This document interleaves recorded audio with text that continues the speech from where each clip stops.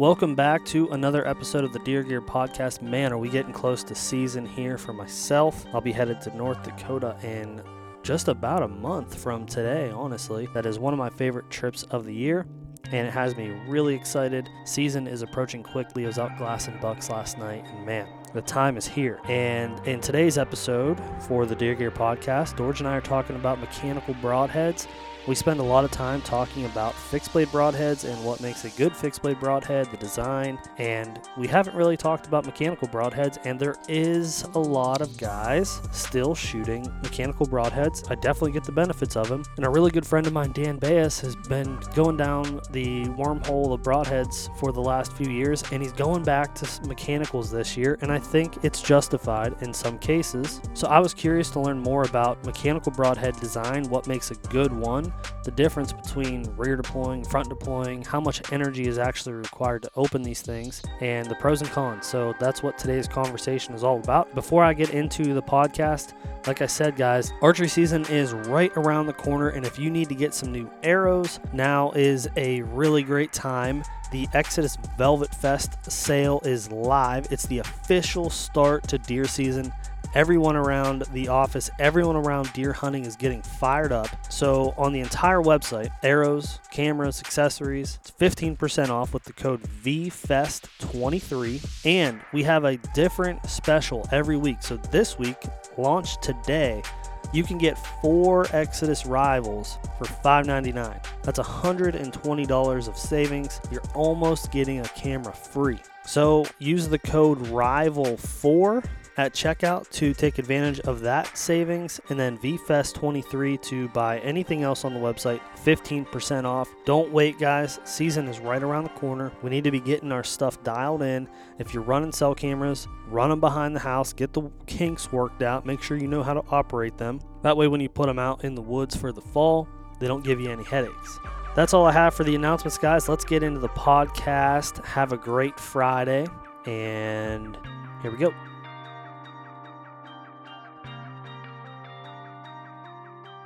All right, everyone. Good morning. Welcome back to another episode of the Deer Gear Podcast. George, it's early for you.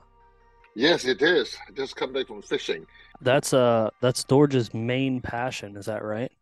Yes. So if you think he's a nut about bows and arrows and stuff, you should see the fishing collection. But that's a whole nother animal there. But No, so it's today, another herd. yeah, yeah, true. That's not just a single animal. It's a herd. So, Or a species. something that's kind of fresh on my mind as we're building a ton of arrows, and as you know, and as the listeners know, the first question to ask folks when we're building an arrow is, what is the broadhead that you have to shoot? And that topic of broadheads it's always been popular, but the mechanical broadhead had like a super big shining moment in years past, and then it seems like the fixed blade broadhead is like taken over, but there's still quite a bit of folks shooting mechanical broadheads, and I want to know what makes a good mechanical broadhead. If that is the broadhead that folks are wanting to shoot because they want a bigger cut and more forgiving flight, what makes a mechanical broadhead good? Well, first of all, let me sort of go back to history a little bit. So we know the first broadhead is called the blood trail or something like that. It actually is a broadhead with multiple blades on it that come out in the 1990s. And then two segment of broadhead comes in. One is like the originator of Rage, which is the Rocky Mountain Gators. That means the blade go from the forward to the backward and spread. That's how the Rocky Mountain Gator worked.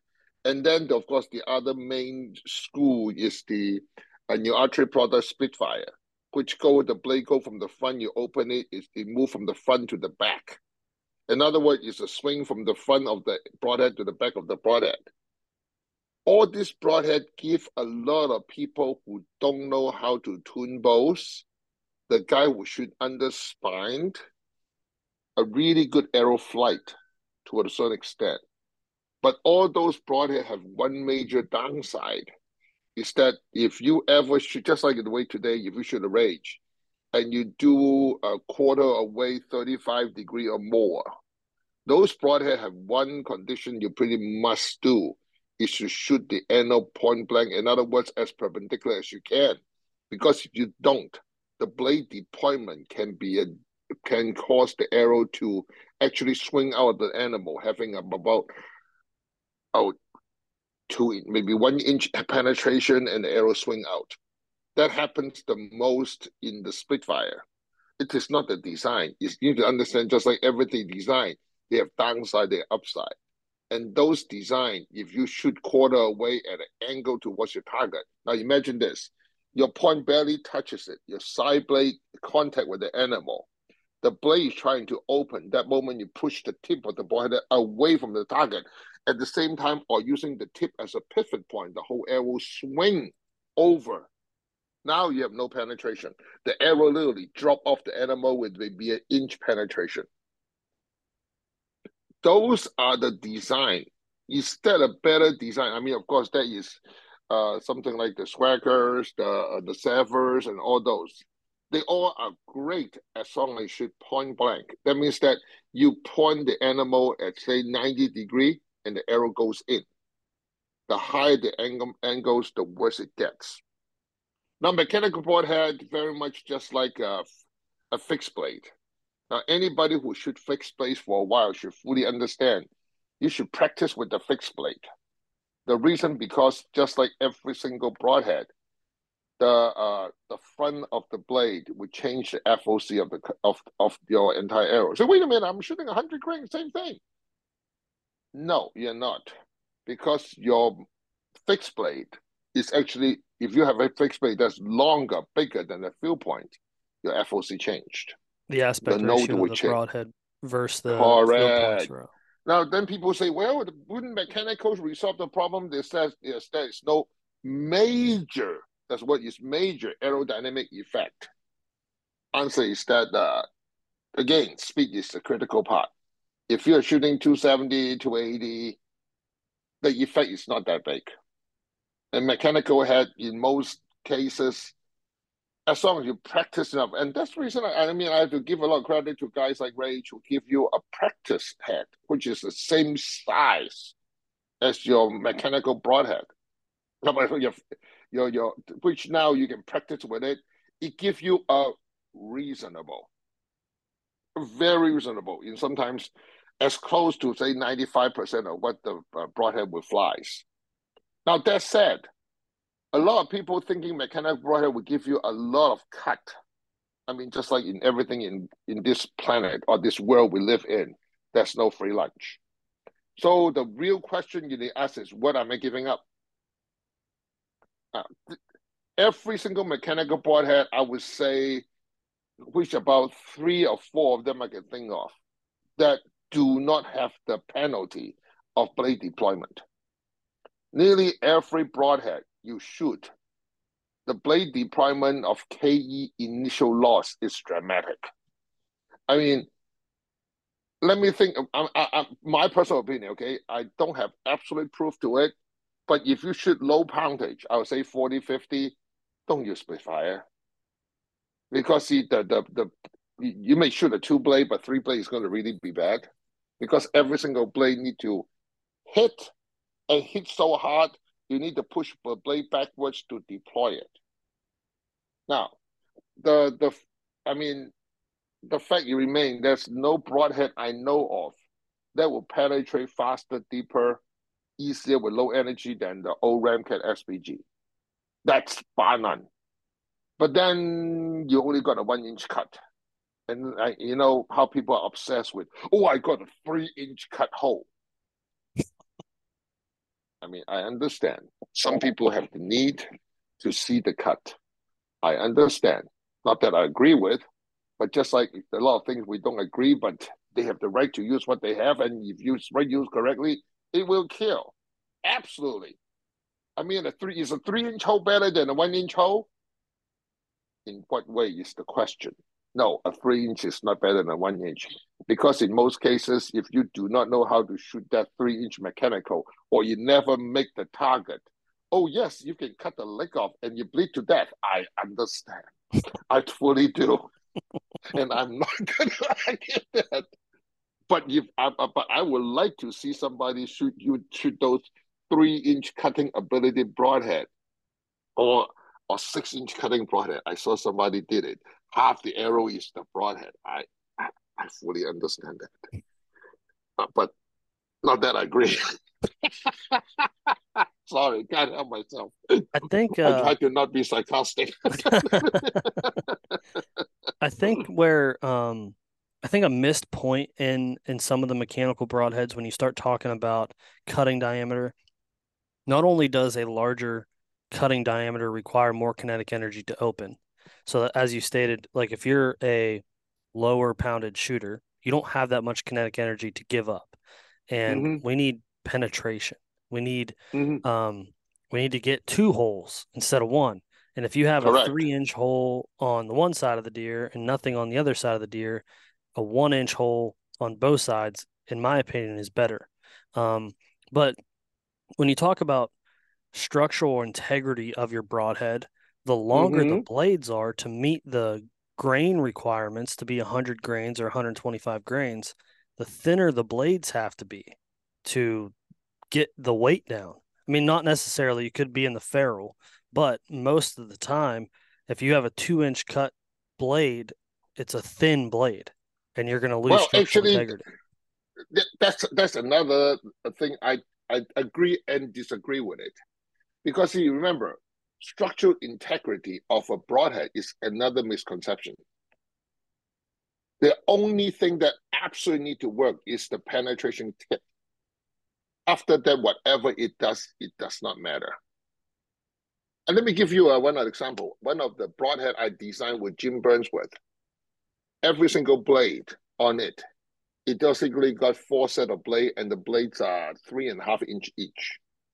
And it got 25 bleeding hooks on it.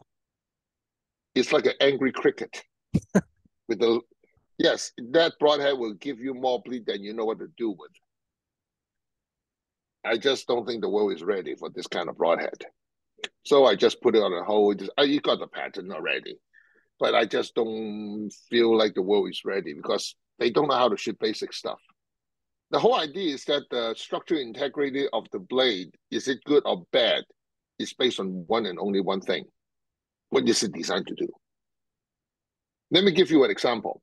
Like the angry cricket broadhead that I would just call it because we haven't named it. Actually, we did name it at one time. I called it the shrapnel. Because it's like shrapnels flying all over the place. The thing is that it doesn't do much, and every single blade is as soft as. I mean, just imagine if you're old enough to remember you open a can of spam, that wire that you peel away. How sharp is it? Or how hard is it? It's super soft, isn't it? Have you ever tried to put your hand next to it? I You will have haven't. mosquito. You will have mosquito buffet. In other words, blood everywhere. So it is not about the sharpness, the thickness of the blade. The question is that what is that broadhead designed to do? Second, is that when that broadhead encountered the meat, what is its objective? Now, I mean, I'll just use an example that I do because I actually make those. I make a broadhead called the swing blade.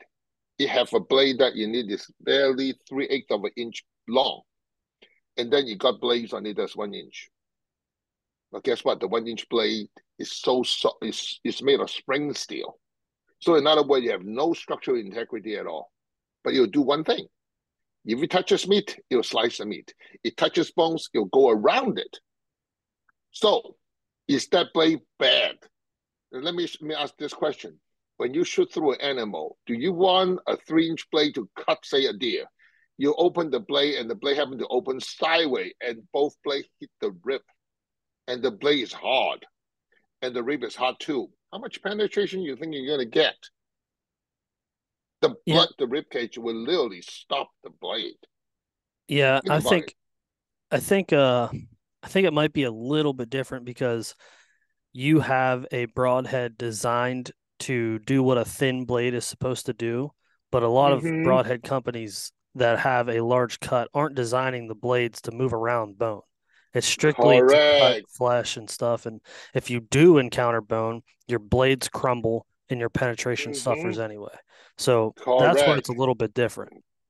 That's not just little different, it's a lot. And that's the reason I think the main key of when you look at a broadhead, you need to look at not the blade, not the tip, but the entire design and what it's supposed to do. I mean, to be frank with you, I even designed a mechanical broadhead like the swing blade Falcon, which at low speed will bleed decently.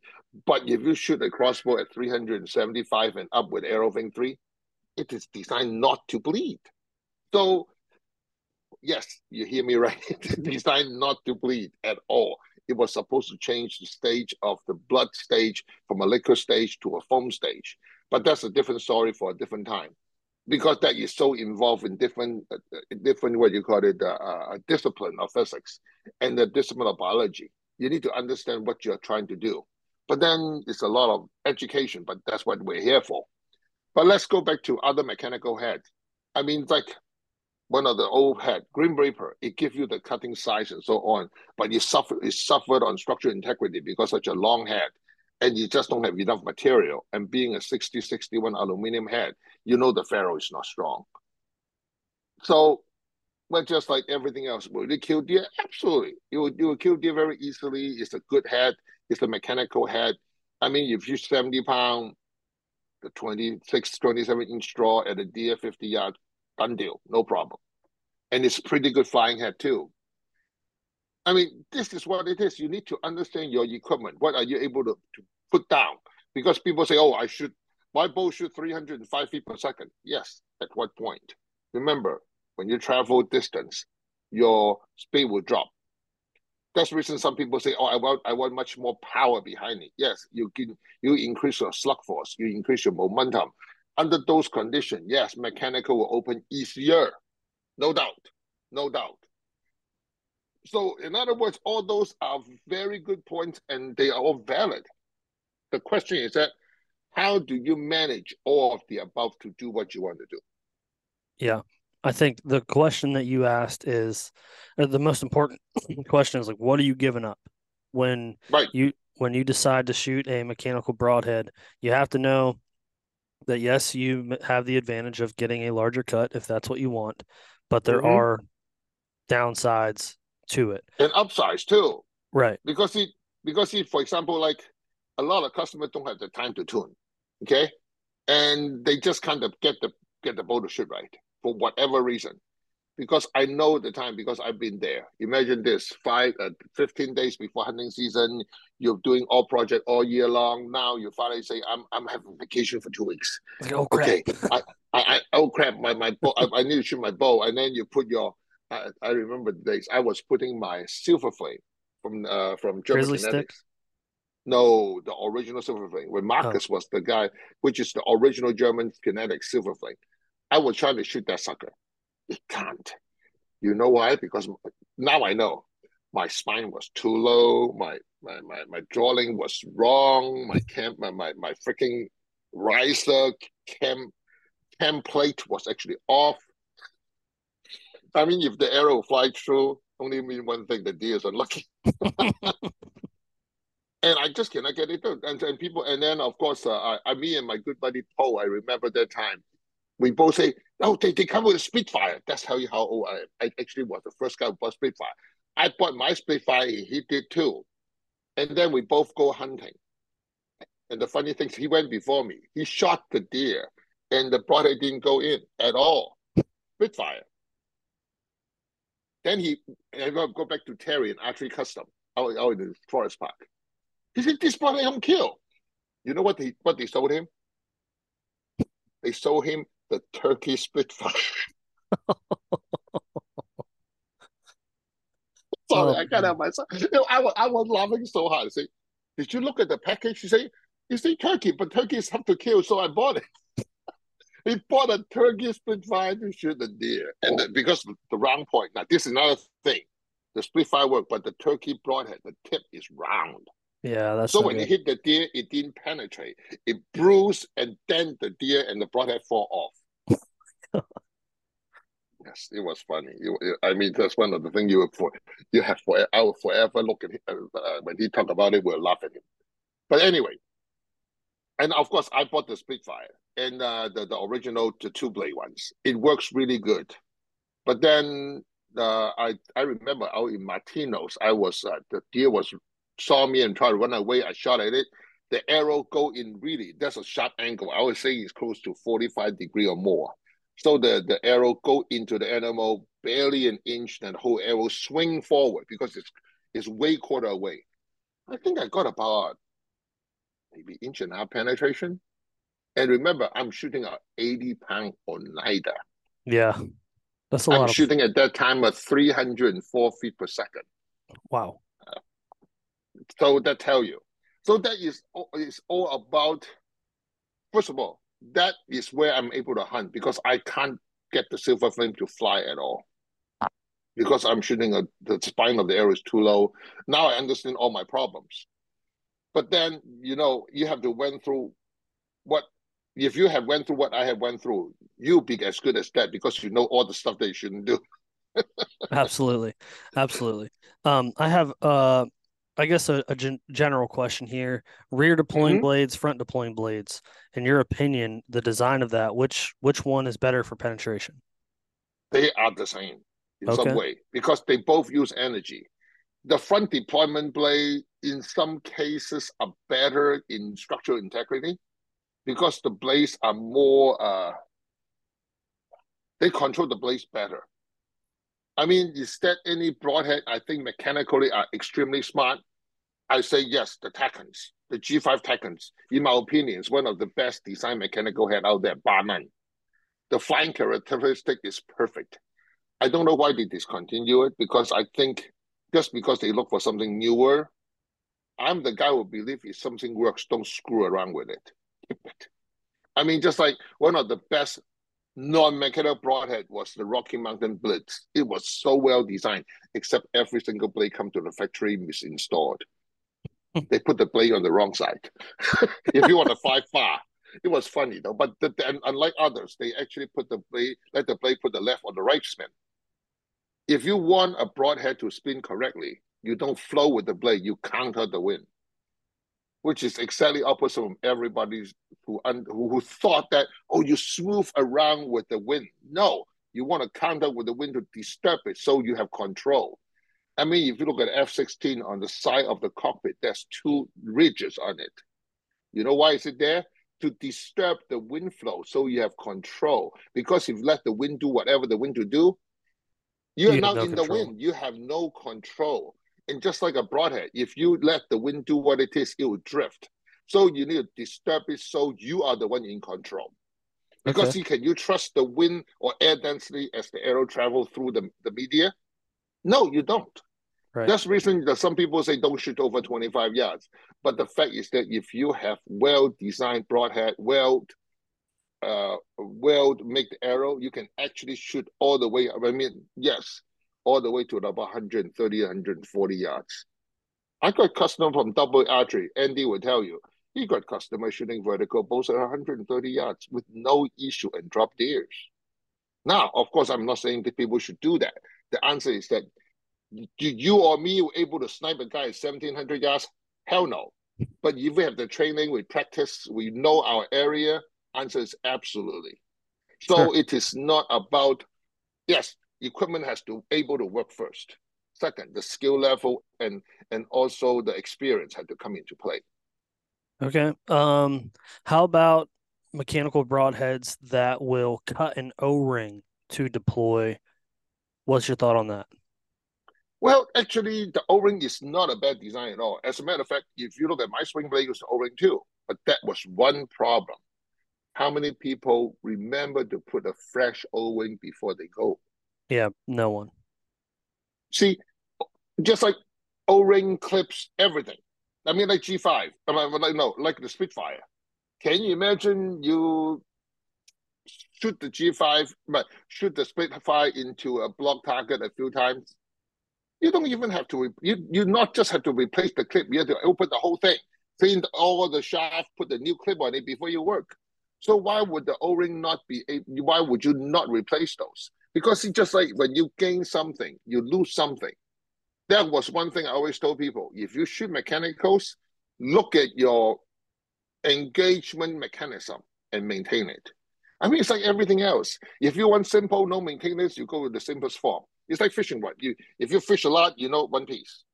Two pieces, you're going to end up the first piece in the river. Yeah, Same yeah, thing with if you don't want to maintain your mechanical broadhead, don't use it. yeah, yeah. I That's mean, fair. and then what it is that, and another thing that people also do not know. Oh, I should put the mechanical brand new in my quiver. I have not touched it for a year or two.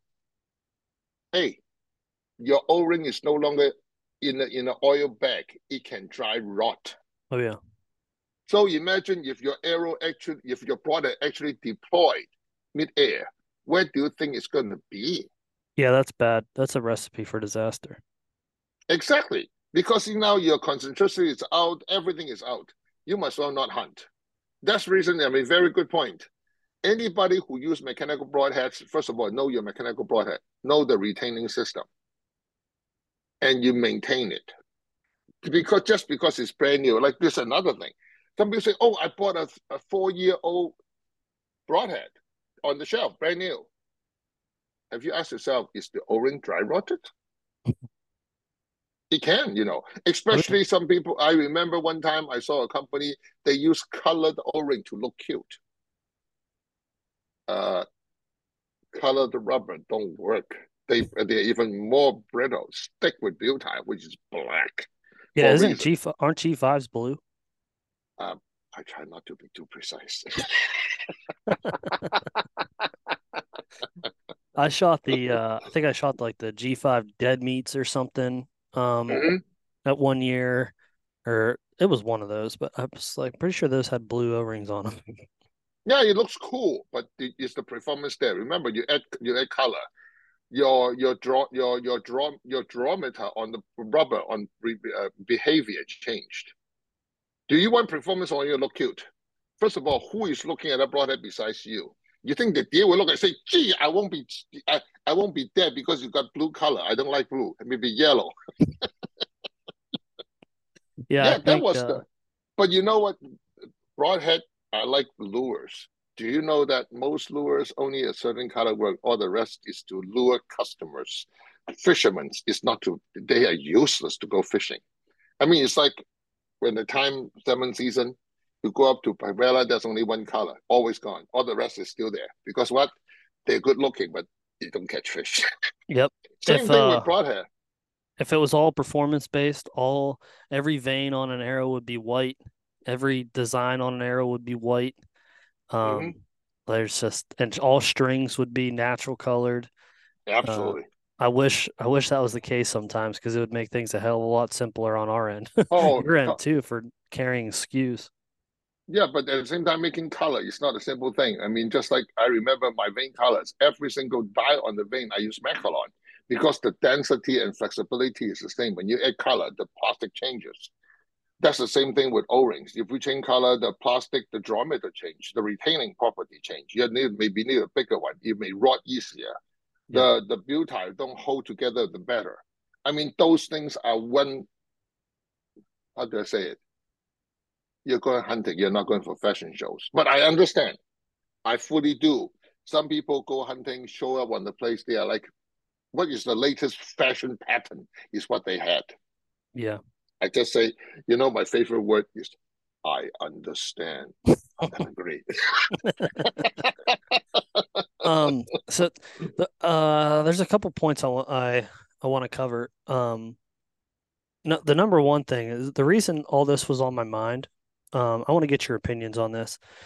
I feel like a lot of the heavy arrow trend, the high FOC trend, a lot of the arguments people make is against a lightweight broadhead because they always say, watch the hunting shows, watch the TV shows, and watch how many pass throughs you see.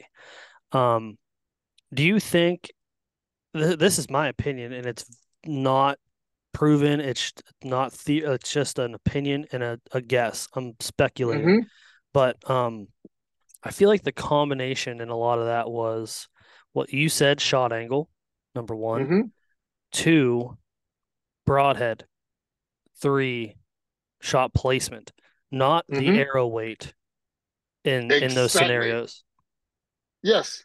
If you shoot a two-blade broadhead and you shoot a heavy arrow and the distance is close, the arrow flight characteristic is not critical. If you shoot an animal that's like 30 yards, which is really where everything's sort of changed, at a it's a, I would say, walking away shot or walking towards shot, and then you shoot a mechanical broadhead, like a front deploy, like a Spitfire, and your arrow flight characteristics is not good. You just exaggerate the problem, not just marginally.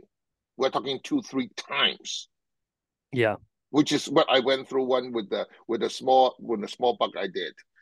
The blade go in from the back, just about at the end of the rib cage. It go in about inch and a half, and the air because of the way to deploy the arrow blade the blade tried to deploy. It's a two blade. So the blade tried to deploy, it actually pushed the arrow out, and the arrow swing forward and drop to the ground. Yep. How much penetration I got? From I can see, the ferrule back of the Spitfire don't even got blood. Yeah, that's bad news. So we're talking about maybe inch and a quarter total penetration. And remember, I'm shooting an 80-pound Oneida on a 460 grain arrow. That's not a light arrow on an Oneida 80-pound. No, no. I You're got close enough to dry KE. firing that thing. Yes. And just remember, that bow have close to 100 KE on it. But then the bow is not well tuned. I don't know about aerodynamics. All this is where I do back in the 1980s. I mean 90s is where I give up the nerder because I finally found out the bow I got was actually machine wrong. Yeah. So no, I'm not saying people need to go through what I go through and learn, because unfortunately, some people like myself can't learn well and keep on thinking it was something and try to go one way or the other. I go from extreme lightweight. I remember the days of shooting 24-inch arrow on a 29-inch draw. I got a 5-inch overdraw. I mean, at the same time, those are they good?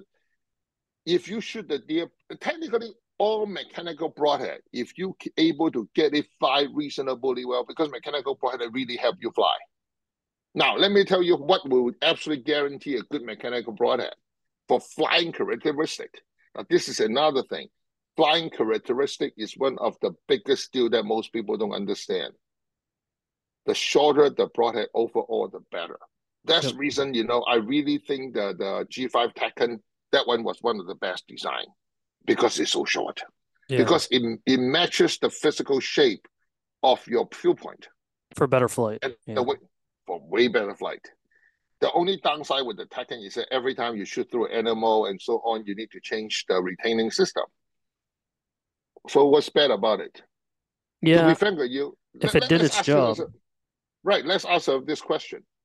How many animal for most of the, say, city slicker hunter really shot at a year? Not many. I mean, you're hard pressed to push two. Yeah, and you No, buy a seriously. couple packs of broadheads every year.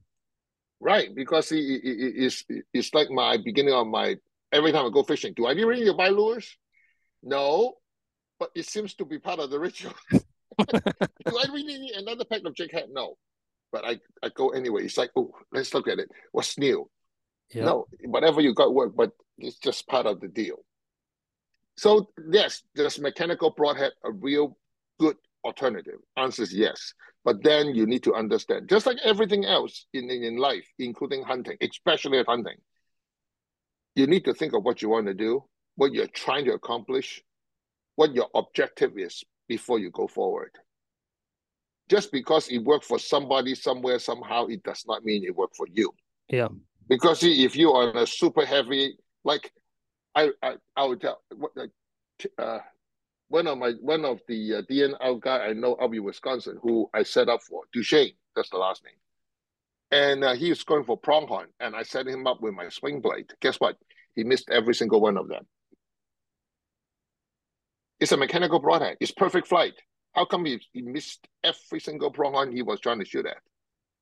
Because he was crawling. Oh yeah, you told me about that. Yeah, the If you blades got a were. mechanical head, you got a mechanical head that's easy to be deployed, and you crawl. What do you think the grasses, the branches, the leaves going to do with your broadhead? Yeah, That's the reason, for that situation, a split fire may be your best choice. But at the same time, if you shoot a pronghorn that is shoot a mule deer that's in grass, do you really want a mechanical? no, At that moment, a range would be better because it's rear deployed compared to a Spitfire. Because if a Spitfire catch that the grass, it's going to open and then you never make the target. The range will at least go in because it is a backward deployed, just like the Rocky Mountain Gators. The range is quite a glorified Rocky Mountain Gator. yeah, Now then, people say, how about side swing blade that with the nip on the side and it open up, keep cutting up to 3 inch? Same thing. What instead are you looking flying characteristic? Is the broadhead able to forgive something, and so you fly through? I mean, those are all things you know to think about. And people say, well, that's too much thinking. Hello, my friend. If you don't want to go basic, maybe you should give up hunting. And yeah, then, no, I'm not trying to be facetious. It's the truth. Because if you just want something simple, something whatever, you can go and stick with mechanical. But you know what happened for those guys who have heavy FOC, long draw.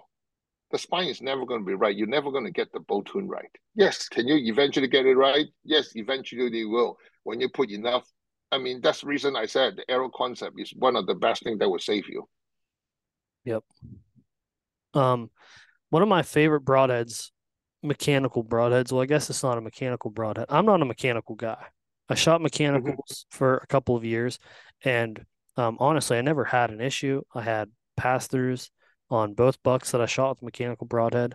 Um, but I just couldn't get away from the mental game that it played in my head that there was something in that broadhead that could fail.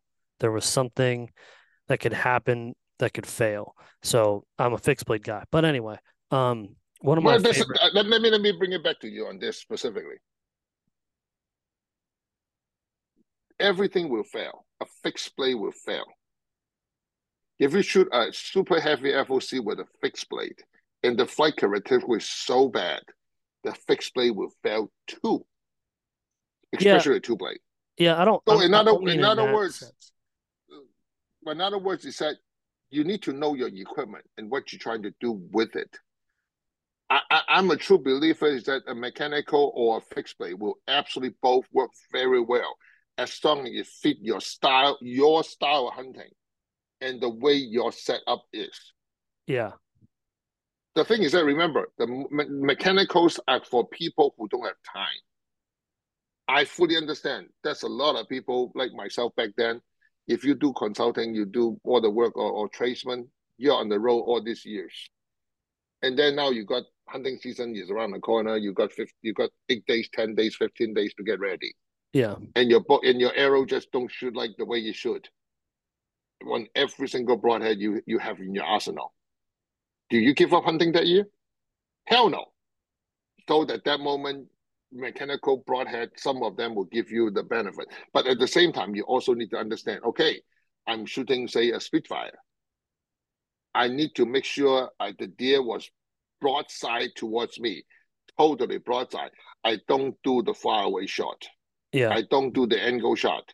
You cannot, because at that moment, the word unethical come into full play. yeah, yeah. That is what Chad did last year. Waited to the last minute before he went to September. Or waited to the last minute before he went to Idaho in September, and was trying to get his fixed blade broadheads to shoot, and couldn't get him to shoot past 40 yards because his bow wasn't tuned, and he just threw, which was I was going to say is one of my favorite mechanical style broadheads is the Afflictor Hybrid K2 Mini, which it's small. It's a mini ferrule, which you were Mm-hmm. talking about. But um, he shot an elk with it, full pass through, Well, actually, awesome blood trail. I need to sort of remind you there's some states mechanicals are absolutely no. Just be Yeah, careful. Idaho's not one of them. Which is good because I remember back then Idaho is one of them. Is no mechanical, no lighting apps. I know the law changed for quite a few of them. Yeah, For some places, for some animals, they absolutely would not let you use mechanical. It's not that the mechanical is bad, but most people don't know how to use it right. right, right, That's the right. problem again. Is use it right. Yeah, and just to my point on failure, I didn't mean like failure as in not penetrating. I meant as failure as in the blades opening in my Mm-hmm. quiver, the blades opening in Mm-hmm. flight, the blades not Yep. Yep. opening. Yep. Yep. Mm-hmm. A fixed blade broadhead can't do that. Like the blades Oh, are absolutely. fixed. So that's what I Yes. meant by that. Oh, absolutely. You just got another layer of mechanical that have to work. Can you call it a failure? No. I mean, like I vividly remember when I do the engineering class, one of the thing example the professor have said that one of the most complicated extreme on the mechanical engineering is the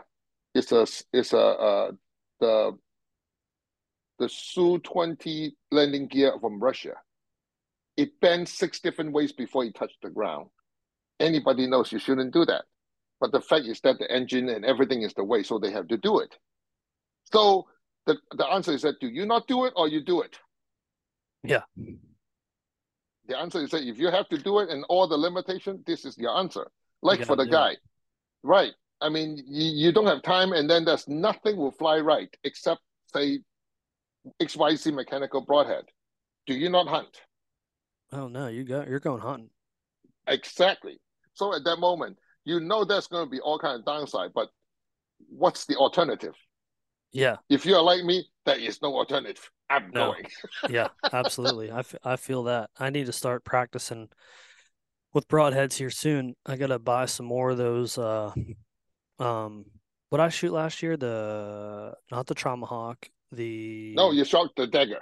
the dagger. Yeah, which pretty pretty outstanding. Pretty Yeah, the outstanding. dagger.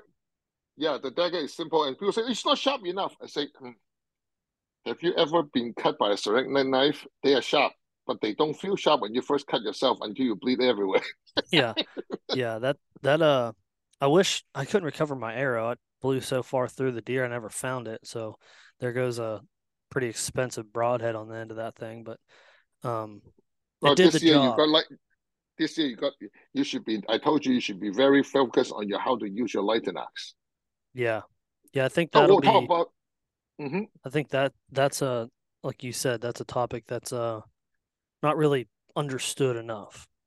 No, actually, the lighting axe topic was not understood by so many people because everybody thought a lighted knot is just a light on the back of the arrow. No, it is a lot more involved. Why do you think? I mean, let me brag a little bit. Do you know at Fine Art we make over 10,000 variations of lighting art? No. No, you'd hear me right. 10,000 variations. That's sickening. And people say lighting art just light up, right? No. Just like if you buy a latest flashlight, did the flashlight just light? Yeah, it flashes and then if it light up and then it blinks, it change colors and it blink in different frequencies and so on. Why do they do that? What's the intention behind it? Oh, okay, let me start. I put my professor's shirt on. A lighting arc is not just a lighting arc. It's a way to visualize what you intend to do. Because after the arrow left the bow, there's nothing that connects you to the arrow anymore. A lighted arc gives you a lot better sense of what happened to the arrow and what after the shot. Because first of all, you help you recover the arrow significantly. Oh yeah. If you shoot in a CRP field without a lighted arc and you shoot through animal and you shoot a ground blind, if you can just immediately find your arrow, you're beyond lucky. Have you ever seen the shooting a CRP on a ground blind with an arrow? When you shot it, you're not gonna find it.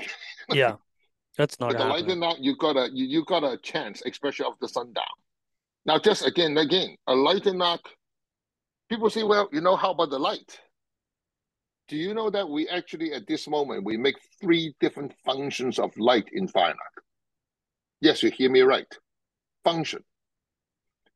A lot of people do not recognize our fine art hunting knot is actually a blinking light of 1,000 times per second over a 10,000 cycle. Think about what I just said. Imagine you cut one second into 1,000 sectors and you blink it in every 10,000th of a second, it blink once. So by sense of electricity, you only 1/10 the power, isn't it? Yeah. Yeah. But you got a solid light because your eyes cannot pick up anything over 28 times per second. And I'm giving you 1,000. Which also that is actually a fuzzy logic computer running on 10 hertz. I'm not going to go in a computer class today, so I'll skip that portion. That's if you shoot it on October 1st, that sucker should be still lit, if not by Thanksgiving all the way through Christmas. That's nuts. Yeah, that's what you're looking at.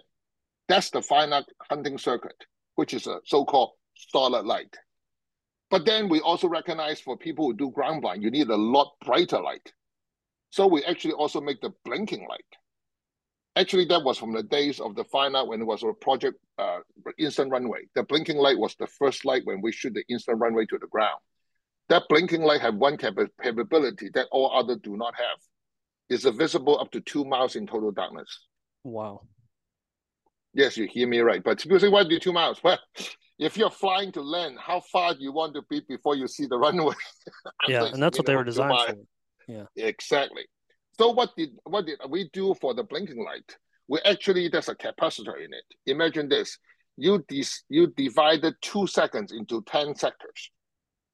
I'm going to charge the capacitor 9/5, another 1.8 seconds into the capacitor, and then burst them out in 0.2 seconds.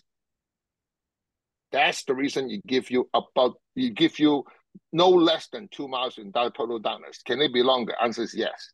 Depends on how the battery condition is. That's crazy. That's the blinking light. Because I designed this, I was doing all the practicing and so on. I actually designed a third function. It's called target. The target version, that means the moment you shot it, it run on a digital timer. Oh yeah. Yeah. 17 seconds after you shot it, 17 seconds later, it shut itself off. People say, what do you mean by that? Who need that? I say, everybody who actually hunts, who should have at least one target knot, if not two, in their quiver. For practicing. No. Imagine this, you're on a tree, and there's a raccoon, just don't leave you alone, Oh. which need to die. You know those need to die moments? Yeah. Do you want to go down and shut the light? No. Especially a blinking light. Yeah. Or this is another good one. I tell my customer, imagine this, you're in the middle of the rut. You got a long dog, you got 2 tags. You got a long dog walking right in front of you, looking at the back, but there's no buck there. Do you want to shoot it with a lighter lock that stays on a blinking lock? No. It's broad daylight. You know you're going to get that pass through in a heartbeat. That's the reason you take your arrow out, you put your target knock, which is your auto shut-off knock. You shot at the deer. Now you know the flight path. Do you know that just in case a branch or leaf cut you, you should at least know where your arrow is. So Yep. the arrow will pass through that deer, touch the ground.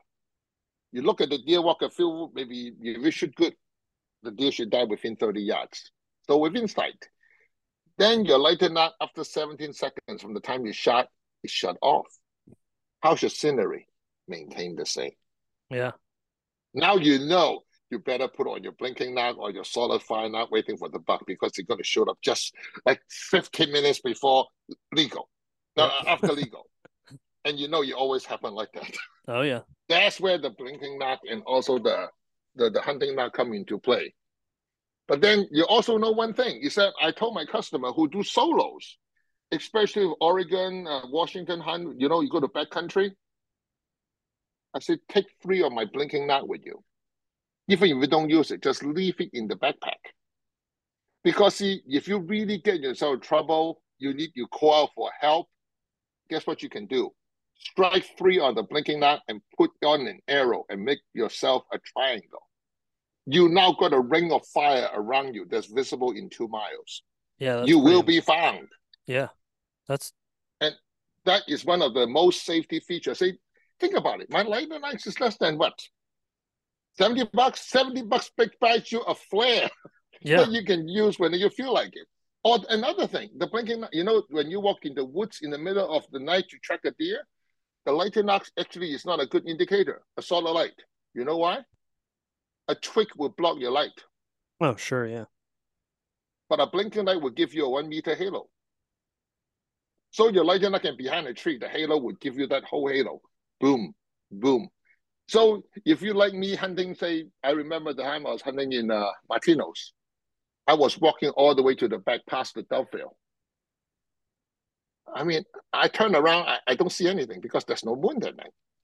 I can't find it. I said, oh, I just hope that I have my lighting out with me. Of course, back then I figured that, I don't bring that many arrows. Now I bring at least four. That makes sense. Before we dive, there's more I want to cover on Light of Knox, but my time's running out, so we'll do. No problem. Next time we'll do it, we'll talk about colors Yep. and also batteries because I think a lot of people do not understand that portion too. Yeah. Yep. So that's the plan. If you guys are getting ready for hunting season, make sure you're checking out what Dorge has to offer with the lighted Knox broadhead selection. And as he mentioned, make sure you're getting to know your equipment. And if you have any questions for us, our emails are always in the show notes. Dorge, thank you for taking the time out. Oh, anytime. Hunting season is quickly approaching. So Yes. Tell gotta. me about it. I just ordered my bowstring. Oh I man. need a new one. Yep. I know it's getting close, but you know what? It's better now or never. Yep. Yep. So we got some preparation to do. Until next time, fellas, we'll talk to you.